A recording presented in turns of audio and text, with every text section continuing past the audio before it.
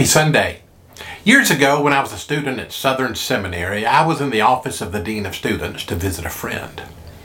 When I walked in, a student was yelling and using four-letter words.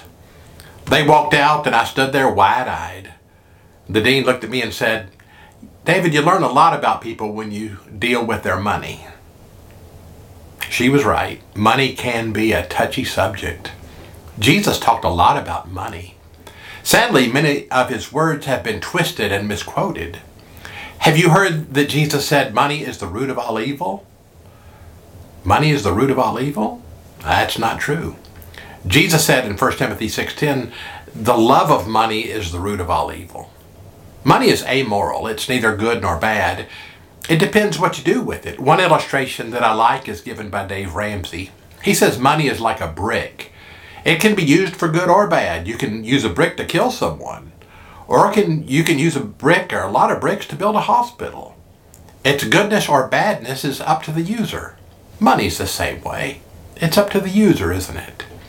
Today we've made it to Matthew 6:24. Jesus said, "No one can serve two masters, for a slave will either hate the one and love the other, or be devoted to the one and despise the other. You cannot serve God and wealth." Now, I suppose all of us have known people that serve money.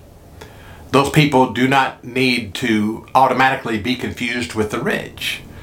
There are poor people who neglect God and chase money, just as there are rich people who chase God and not money. Jesus is talking again about priorities. You can only serve one. This is a matter of who or what controls your heart. The issue is not really what you have, the issue is what has you. Charles Spurgeon said this. He said, "God and the world will never agree, and however much we may attempt it, we shall never be able to serve both. You can live for this world or you can live for the next, but to live equally for both is impossible." He was right. One story that I think sheds light on this is from Exodus 32. Moses is on Mount Sinai receiving the 10 Commandments from God, while the people of Israel are left with a substitute teacher. Do you remember as a kid how you acted differently when your regular teacher was out and away? Let me read from Exodus 32.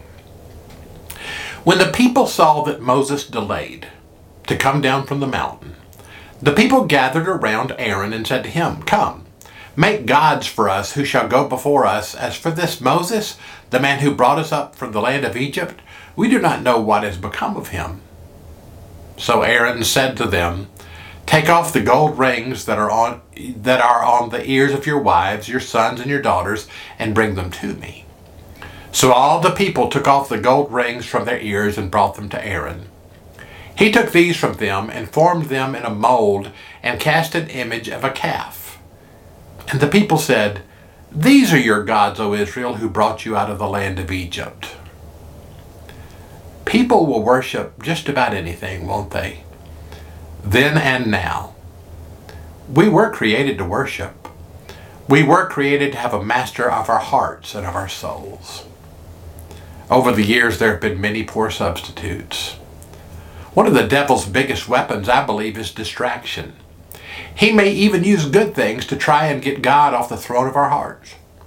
Jesus warns us there can't be two masters. If you're watching this, it's likely that your heart's in the right place. But always be on guard and always be thankful that you know the truth.